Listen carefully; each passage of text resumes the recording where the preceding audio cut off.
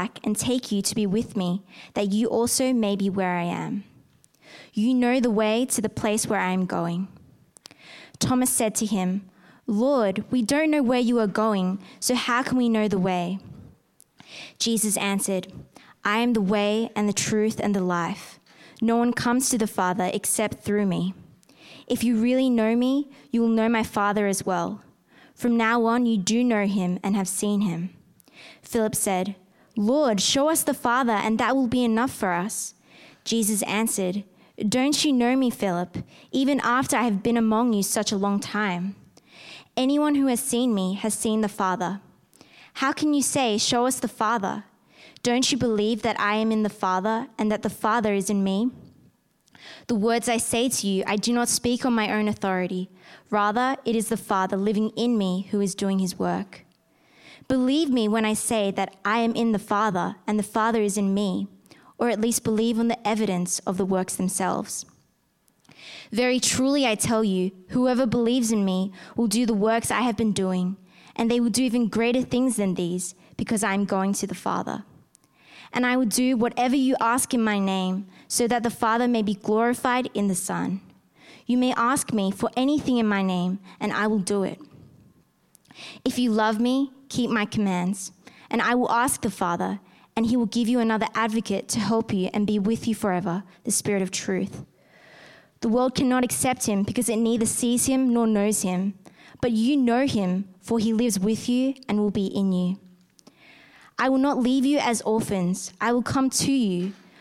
Before long, the world will not see me anymore, but you will see me. Because I live, you also will live. On that day, you will realize that I am in my Father, and you are in me, and I am in you. Whoever has my commands and keeps them is the one who loves me. The one who loves me will be loved by my Father, and I too will love them and show myself to them." Then Judas, not Judas Iscariot, said, "But Lord, why do you intend to show yourself to us and not to the world?" Jesus replied, "Anyone who loves me will obey my teaching. My Father will love them, and we will come to them and make our home with them. Anyone who does not love me will not obey my teaching. These words you hear are not my own. They belong to the Father who sent me. All this I have spoken while still with you, but the Advocate, the Holy Spirit, whom the Father will send in my name, will teach you all things and will remind you of everything I have said to you. Peace I leave with you, my peace I give you. I do not give to you as the world gives. Do not let your hearts be troubled and do not be afraid. You heard me say, I am going away and I am coming back to you. If you loved me, you would be glad that I am going to the Father, for the Father is greater than I. I have told you now before it happens, so that when it does happen, you will believe. I will not say much more to you, for the prince of this world is coming. He has no hold over me, but he comes so that the world may learn that I love the Father and do exactly what my Father has commanded me. Come now, let us leave. This is the word of the Lord. Thanks, Rachel. Good morning, everybody. It's great to be here with you this morning. I am very excited as we come to this passage of Scripture because, as Pete said this morning, I don't believe it's an accident that we come to John 14 after SWEC Renewal Day. And that's exciting to see how God brings things together. It's also a bit inconvenient and a bit scary for me because I had prepared this sermon before SWEC Day, and this morning I was thinking that I think that God actually wants us to hear something a little bit different to what I'd prepared. Don't worry, don't freak out. I'm not going to leave my notes, throw my notes away, and just say anything. But it may get a little bit messy towards the end. That's all I'm saying. So just be prepared for that. Let's pray as we come to God's word. Father, thank you for your goodness to us. We thank you that for your word and that you speak to us through it, and that through your Spirit you empower it in our lives. And we thank you for your Spirit, that he dwells in us, and in him we have the fullness of God living in us. Please show us what that means for us today, in Jesus' name. Amen. Being left alone, away from someone we love and depend on, can be a frightening prospect. Sometimes it's totally unexpected and we're unprepared for it. Like the time I was left waiting after soccer training as a kid. I was probably about 7 or maybe 8 years old. The plan was for Dad to come and pick me up. It was getting later and later. I was waiting. No Dad. It was getting cold and dark. Eventually, some kindly neighbour took my brother and I in, thinking that we were these poor lost kids who'd been completely abandoned by their parents. Eventually Dad did find us. He didn't forget us. He was just held up buying machinery parts or some such thing. It must run in the family because many years later, I went one better and forgot one of my boys completely. We were living in the country at the time, about 30 k's out of town. Julie sent me with the instructions to go into town and pick up my son. I can't remember whether it was Doug or Bill. I went into town. I must have done something. And then I got home and Julie looked at me and said, Where's your son? Oh, yeah. So I had to go back and get him. He was amazingly composed about being left behind, as I recall. But Jesus' disciples in John 14 weren't so composed about the idea of Jesus leaving them in John 14. Their Lord and Master had just announced that he was going away and they'd be left alone. But this chapter is a word of comfort for Jesus' disciples and for us, because he tells them that even though he's going away, it's for his benefit, and that they won't be left alone because his Father will send the Holy Spirit to guide them and to remind them of the truth that Jesus taught them. Not only that, but after Jesus rises from the dead and goes to the Father, he will then come to us and be in us, and we will be in him. You might like to follow along on your outline. It's in the bulletin. I've got 3 points that you can see there. Please have your Bibles open because we will be depending on that as we go along. There are 3 points based around the idea of movement in John 14, going and coming. And I think that captures what this chapter's about. The first part is about Jesus going away from his disciples. Firstly, he's going to be taken from them, to be condemned and crucified. But then he'll come back for a short while after rising from the dead. But then the direction of the movement changes from going to coming. Jesus will go, but the Holy Spirit will come in his place. God's presence will come with him. And finally, we're told that the movement will turn the full circle and Jesus will come and be present in his disciples and live with them. So that's where we're going this morning. Our passage starts off... Why isn't this working? There we go. Passage starts off with Jesus telling his disciples that he is going to prepare a place for them, and that's our first point. Have a look with me at verse 1, chapter 14, verse 1. Do not let your hearts be troubled, Jesus says. You believe in God, believe also in me. That also could be translated, as you have believed in God the Father, believe in me. So the emphasis is on believe in me as you have believed in God. Because I have God's authority, I have God's power. In fact, I am God. He goes on, my Father's house has many rooms. If that were not so, I would have told you that I'm going there to prepare a place for you. Would I not have told you?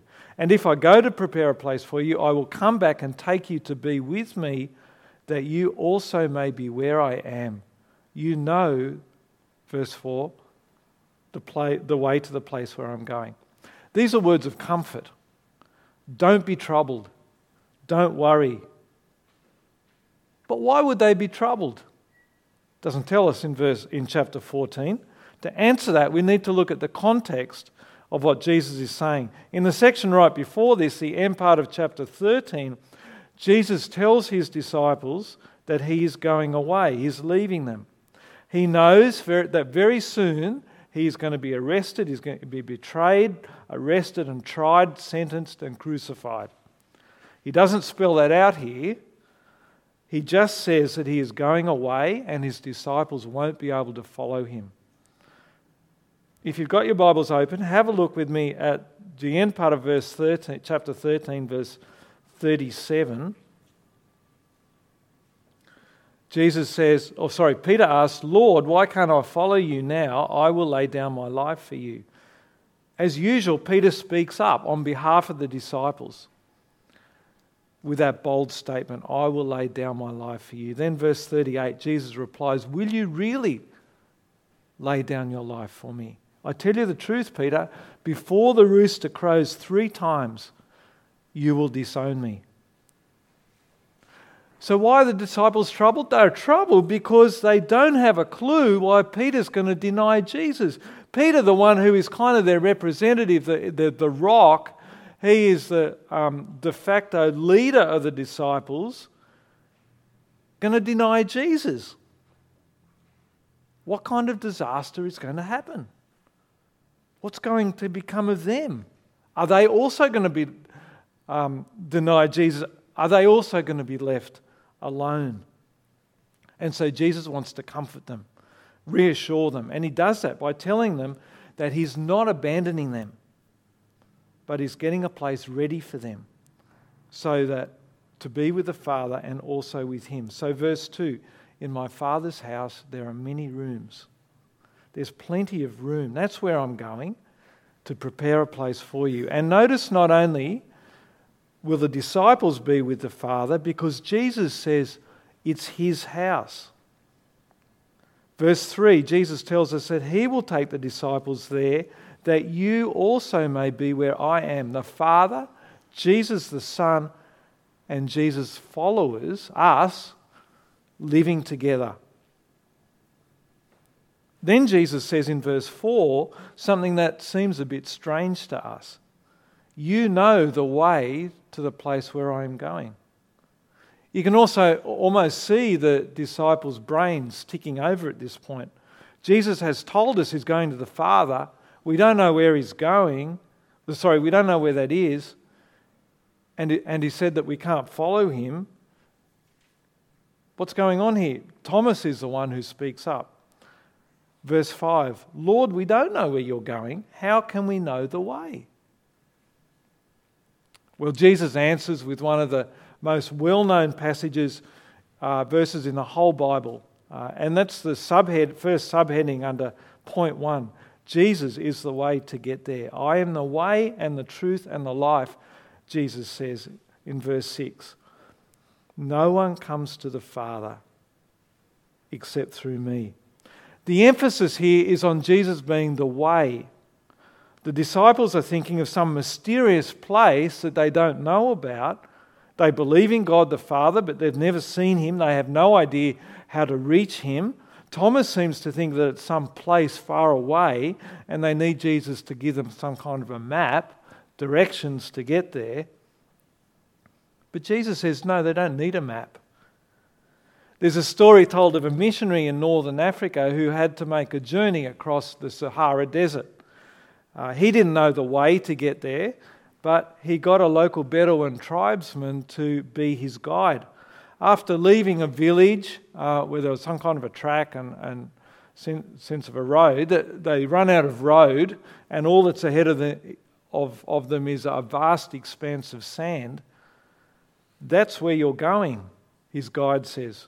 At this point, the missionary gets kind of worried because there's no sense of how to get there. Don't worry, says the guide, I am the way, meaning that he would lead him there. Jesus is the way to the Father. But he's more than that, because have a look with me in verses 7 to 9. Reading from verse 7. If you really knew me, you will know my Father as well. From now on, you do know him and have seen him. Philip said, Lord, show us the Father, and that will be enough for us. Jesus answered, don't you know me, Philip, even after I have been with you such a long time? Anyone who has seen me has seen the Father. How can you say, show us the Father? And here's our second subpoint. Jesus isn't just the way, but he's also the destination. If you know me, you know the Father. If you've seen me, you've seen the Father. The disciples wanted to know how to get to the Father. Jesus makes it clear that it's through him, and it's only through him because Jesus is one with the Father. Jesus is God the Son. The Father, his Father, is God the Father. Now, this is one of the clearest passages that we have in the whole Bible about how we can find God and know him and get to him. It's very common for people these days to talk about a spiritual journey, isn't it? The idea of kind of travelling to find God, or whatever idea people have of God. Many Aussies go on spiritual journeys or pilgrimages to places like India, Southeast Asia, to find God or spiritual enlightenment. And that often goes with a belief that the spiritual journey may not be a single road, and there may not even be a certain destination. It's kind of fuzzy. But that often goes hand in hand with a belief that the final destination may not be certain, and it's actually the journey that's the important part. Have you heard people say that? The idea that they're finding themselves, or that kind of language. It's not certain where they're going, and the destination is actually secondary to the journey itself. Now, I can understand that there's something quite appealing in that. The adventure of the journey. We can really follow whatever road we want. There are no demands from some set of laws. There's no religious tradition that may threaten to stifle our sense of expression of spirituality. But the problem is that Jesus' words make it very clear that there is one road and there is one destination.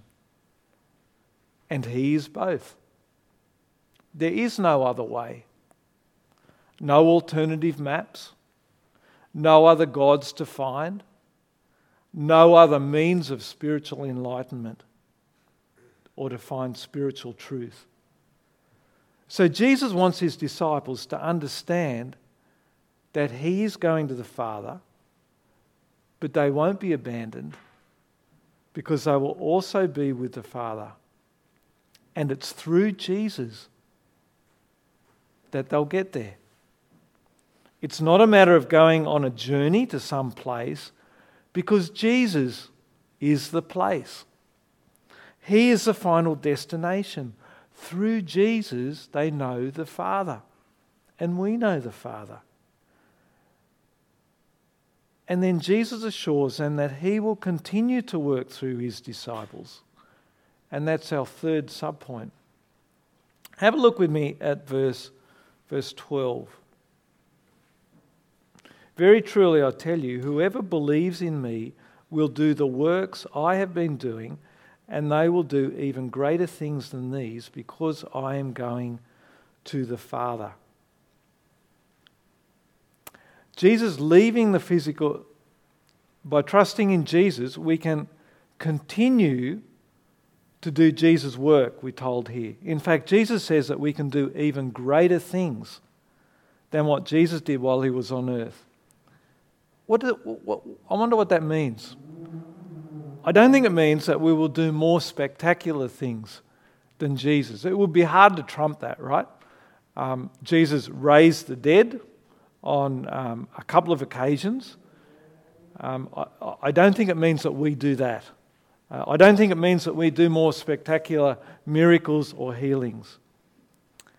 We'll come back to what that might mean, but a clue that can help us is to work out why we can do greater things than Jesus.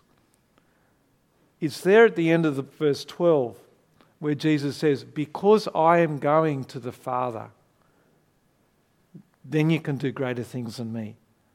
Jesus leaving the physical world and returning to the Father enables him to do something that empowers all believers in a way that Jesus could not do while he was here on earth. And that's our second point. Jesus goes so that someone could come in his place, and that's the Spirit of truth, the Holy Spirit. Now, verse 15 signals a shift in the kind of direction and the emphasis of our passage from going, Jesus going to the Father, to coming, the Holy Spirit coming from the Father. Well, what do we learn about the Holy Spirit in this passage and what he does? We learn a couple of things. One is that he continues the work of Jesus. Have a look at verse 16. And I will ask the Father, and he will give you another advocate to help you and be with you forever, the Spirit of truth. The world cannot accept him because it neither sees him nor knows him, but you know him, for he lives with you and will be in you. He will give you another counselor, the Spirit of truth. Jesus seems to be saying that the first counselor, that he was the first counselor, and now the Father will send another counselor. So at least in the sense of guiding, counseling, teaching, the Spirit performs the same role as Jesus. And Jesus calls him the Spirit of truth. Remember back in verse 6 where Jesus says, I am the way, the truth, and the life. So the same thing is true of the Spirit. He is also the truth. So there's a link between the work of Jesus, the person of Jesus, and the Holy Spirit. Secondly, he teaches us and reminds us what Jesus has taught his disciples and taught us. Have a look at verse 26. But the advocate, the Holy Spirit, whom the Father will send in my name, will teach you all things and will remind you of everything I have said to you. Very clear there that the role of the Spirit is to teach you all things and remind you of Jesus' work, what he taught and what he did. And that work he does of teaching and reminding of Jesus' words leads to obedience. It's not spelled out by Jesus, but there's a strong connection in the way Jesus associates obedience with the Spirit's coming. If you glance over this section between verses 15 to 26, you'll see the Spirit is mentioned in verse 17 and then in verse 26. Can you see that? It's kind of, it's a frame. And then there's something in the middle of the frame, a little bit like a sandwich. Verses 21 and 23 and 24, Jesus talks about obedience. Can you see that? That if we love Jesus, we'll obey him. So it's pretty clear that the work of the Spirit in teaching, reminding, guiding us is leading us into obedience. So to come back to the question about doing greater things than Jesus, it's to do with having the Holy Spirit. He is with us forever, as it says in verse 16. God is able to teach us and remind us and help us to obey in a way that even Jesus could not do in his physical presence while he was here for those short years on earth. He was restricted by his physical body. But now we are empowered. He no longer has that restriction in the Spirit. We are empowered to do things that even Jesus couldn't do during his time on earth. And the reason why the Spirit is able to empower us in that way, why it is even better for his disciples, better for us, that Jesus goes so that the Spirit may come, is that the Holy Spirit is God himself. He is God himself. And when he comes to us, he's actually God himself taking up residence in us. And that's our third point. Jesus continues this idea of God's presence coming, Jesus going so that God could live in us. And I want to point out something about the structure of this whole chapter that I think points to the fact that this last point, and two verses in particular that bring it home, are the climax, the high point of the whole chapter. I think I've got a slide here. Yep. So have a look at that slide, and I think it kind of represents the structure of the passage. You've got, in verse 1, you've got, do not let your hearts be troubled, and then notice it appears at the end. Again, do not let your hearts be troubled. So I think John here is setting up a kind of a sandwich. The bread of the sandwich, do not let your hearts be troubled. Verse 1, verse 27. Straight away this sets the tone up for the whole chapter. It's one of comfort and assurance. Then have a look at verses 16 to 17. The Holy Spirit is introduced. And then again in verse 26. You see that? More on the Holy Spirit. So the sandwich is being filled out. Bread on the outside, then the Holy Spirit. I said in my notes like 2 bits of lettuce, but I think he's a bit better than lettuce. Maybe a good cheese, perhaps.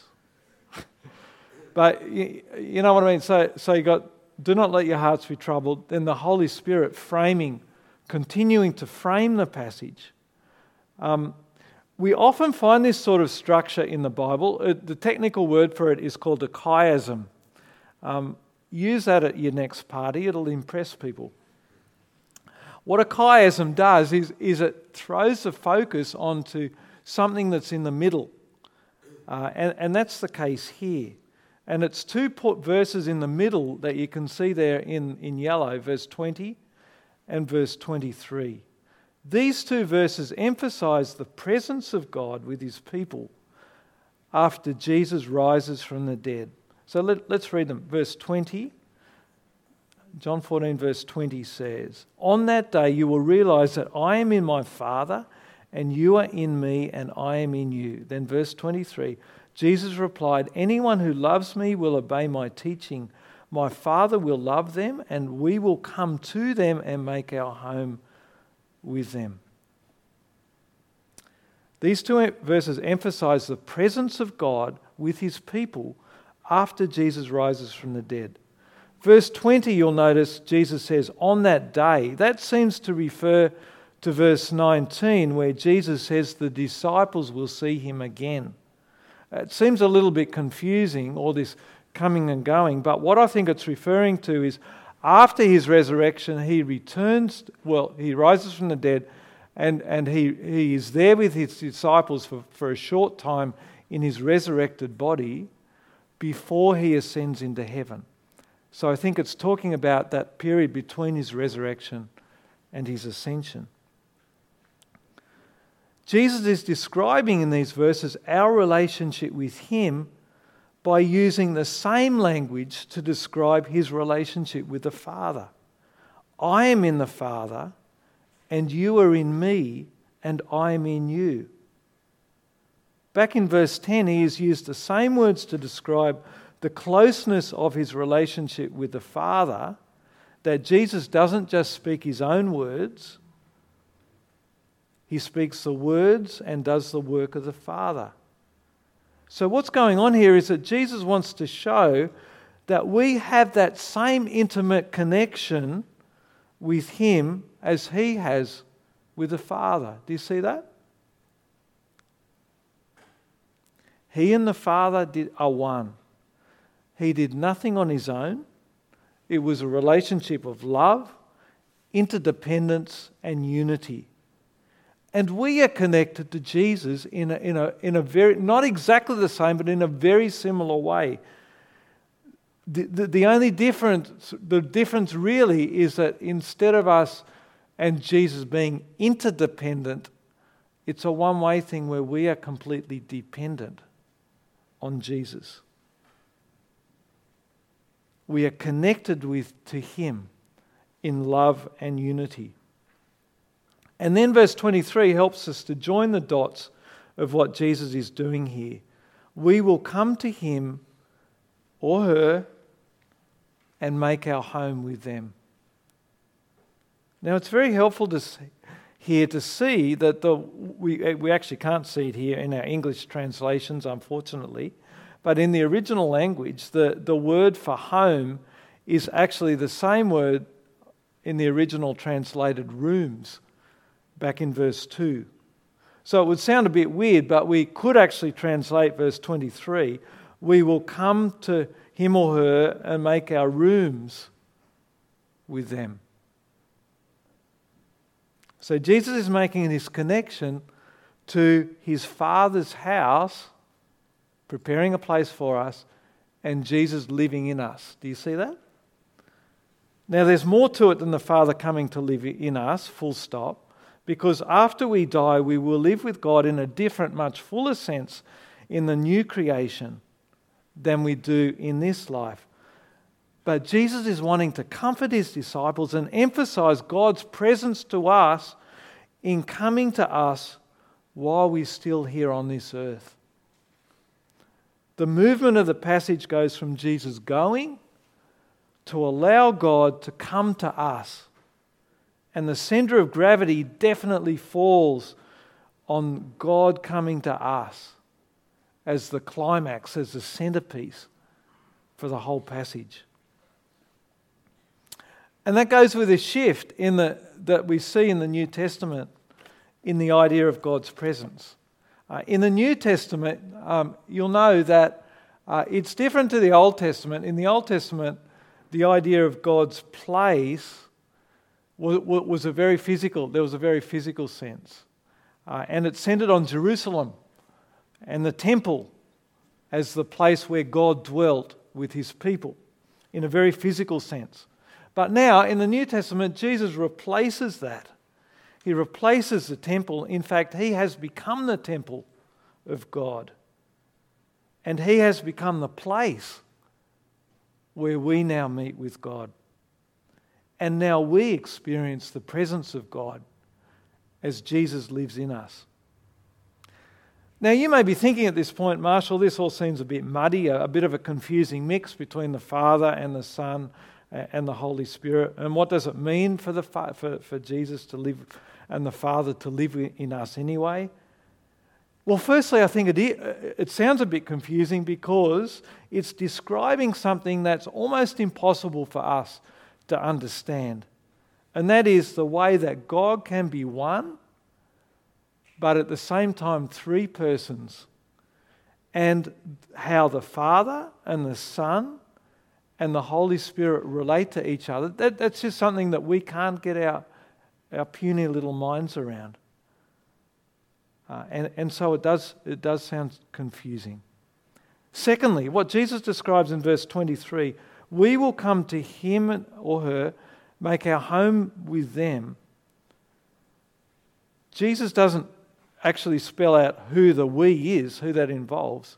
But three verses later, he talks about the Father sending the Holy Spirit. Can you see that? In Jesus' name. So in a very short cluster of verses, he talks about all three persons of God, Father, Son, and Holy Spirit. And I think the conclusion that Jesus leads us towards is that through the Spirit, God dwells in us. Through the Spirit, the whole of God dwells in us. In other words, there's a sense in which when the Father sends the Spirit, Jesus and the Son come and live in us too. Because when we have the Holy Spirit, we have all of God's presence. It's not somehow that we have part of God. It's not somehow that Jesus goes away and sends the Spirit as his replacement and we have like a third of God in us now with the Father and the Son out there. No, we have the fullness of God dwelling in us. So in John 14, Jesus wants to comfort his disciples. He tells them that he has to go to the Father, but it's for their benefit that he goes. Because in his place, he will send another counselor, the Holy Spirit. He will come to them and he will come to us. And with his coming, God will dwell with us. And we won't be left as orphans. Now, I want to spend, I know time is getting away. I just want to spend a last few minutes looking at how this passage applies to us. And bear with me, because this could be where it gets a bit messy.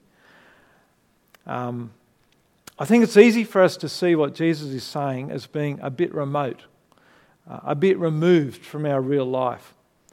Yes, we can understand that the Spirit comes to us and lives in us, but how do I experience that? What difference, when the rubber hits the road, does that make to me? I want to look at two ways that this passage can make a difference to our lives. One is by obeying a command, and the other is by believing a promise. Firstly, the command. And it's really the only command, or at least the only one that I could find in this chapter. And it's to do with trusting in Jesus.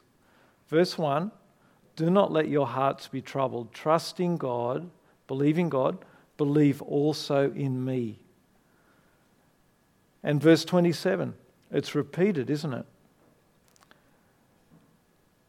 Do not let your hearts be troubled and do not be afraid. The two go together. Trust in God, trust also in me. So remember why the disciples would have been troubled and worried? Because Jesus was leaving them. Peter was going to deny Jesus. It seemed like their world was going to fall apart. Jesus had been telling them that God would look after them and keep them in his hand even after Jesus was gone. But now they hear Peter is going to deny him. It seems that God's plans, even God's promises, are at this point a bit shaky. What could they trust in? Trust in me, Jesus says. And the sense is, as we've seen, as you have trusted in the Father, trust in me. And surely this is a word for us. News this week of the coronavirus spreading in Sydney, the first known person-to-person transmission in Australia.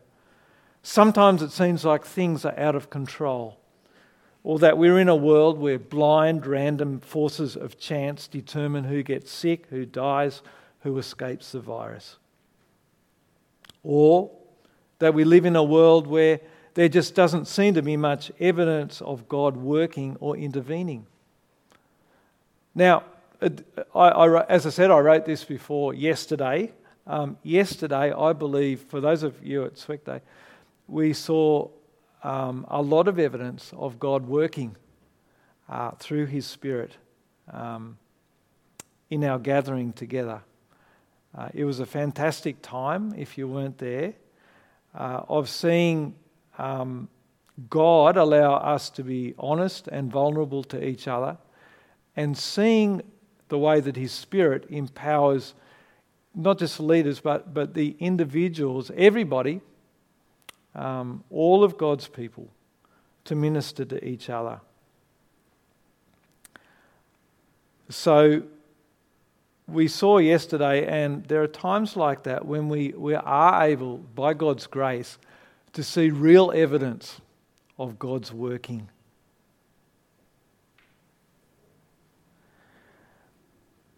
But then, after Sunday comes Monday, after Sweck Day we go to work, or we go to uni, or whatever. And there's the possibility that we come crashing down to earth a bit, and that we return to see a world where sin and evil seem to go on their merry way, where we see the rich and powerful get away with corruption and treading on the heads of the poor. But Jesus says to trust in him as we trust in God.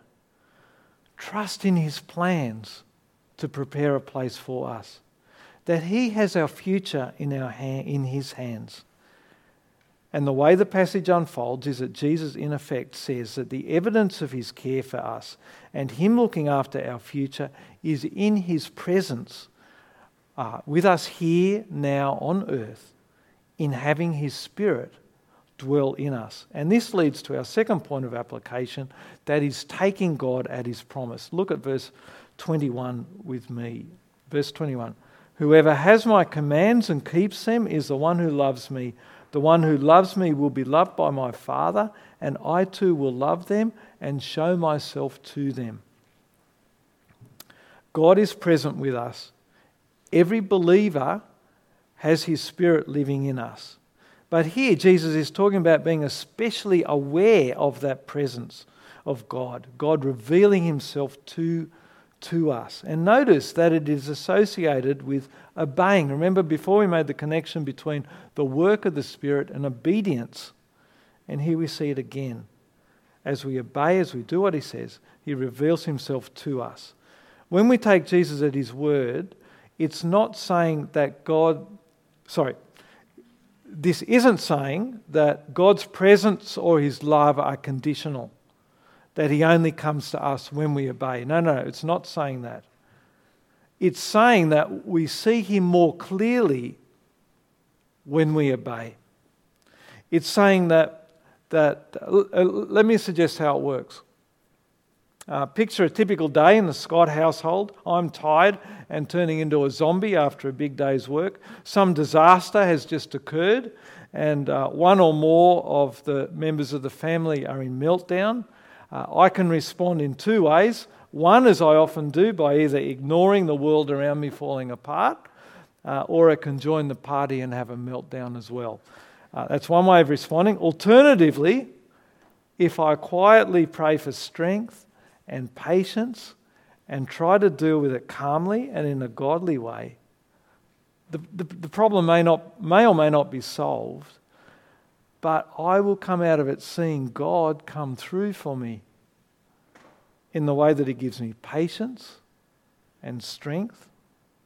I can see his grace in the fact that he has helped me to be self-controlled and that I haven't murdered anyone.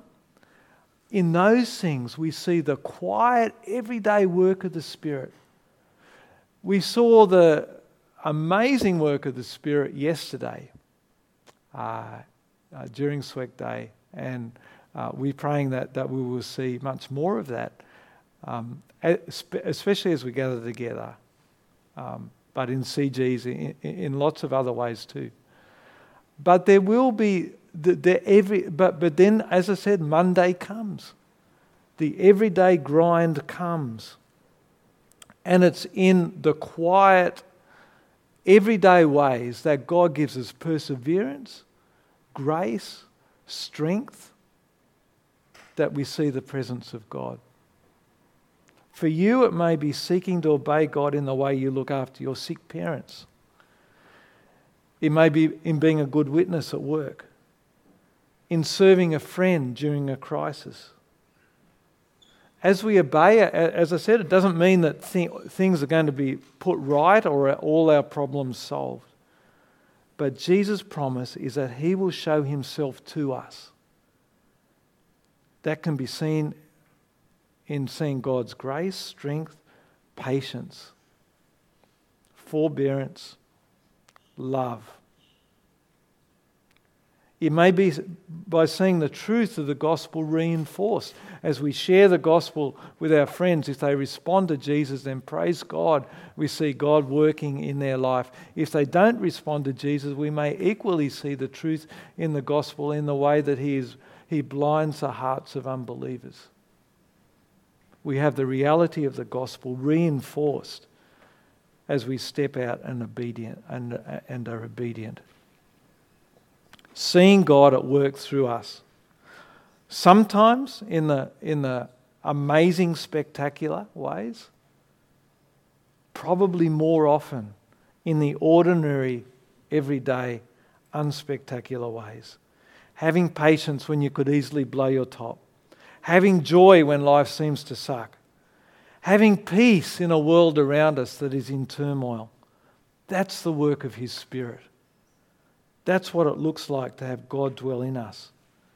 To have that quiet perseverance that keeps on trusting in God when you're tired, when you're weak, when you just need a break. That's what it looks like to have God's presence. Amen.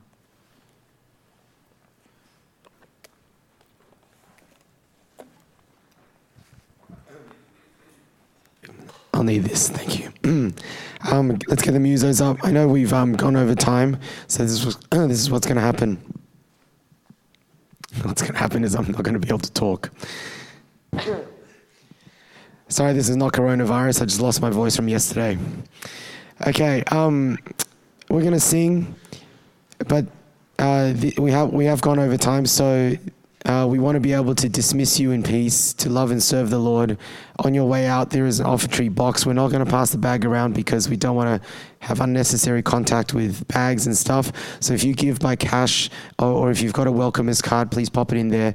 This is your permission during this song as we sing to go if you need to. We know that some of you have schedules and we don't want to go too much over time, and today is an exception. We usually finish by 12:30. But I just feel like we do want to give you an opportunity to respond. So during this next song, some people need to leave, as people stand up, if you feel like you want to either minister to people or you feel like I need to be prayed over for something that God has put on my heart, maybe He spoke to me, or just something going on in my life I need to be prayed over. There's going to be movement anyway, so everyone's going to get out of their seats. I want you, if you want to be ministering to people, if you want this time to linger a bit longer, if you want to know how God can use you or minister to you in this space afterwards, like we did yesterday, then as some people leave, some people stay in their seats, can you come to the front? I'm hoping there'll be a lot of you. I'm going to be involved. I'm going to move this, and we're going to just do some more time together. Do you know what I mean? All right, if you didn't get enough from yesterday, I haven't. I want more, and I can't even speak. Then come to the front, and we're going to do some response time. We were going to do it, but time ran out, so we're going to do it anyway. All right, but that's completely optional. But if you want to have a part in what's going to happen today, whether or not you were there yesterday, come to the front, and let's talk through how God is going to minister to each other through you, through each other. Okay, so let's stand, let's sing. If you do need to leave, please feel free to leave. But please come to the front. Everyone get out of their seats, get in the aisles. Come on. You don't have to stay in your... We're going to sing, but just walk. Let's go.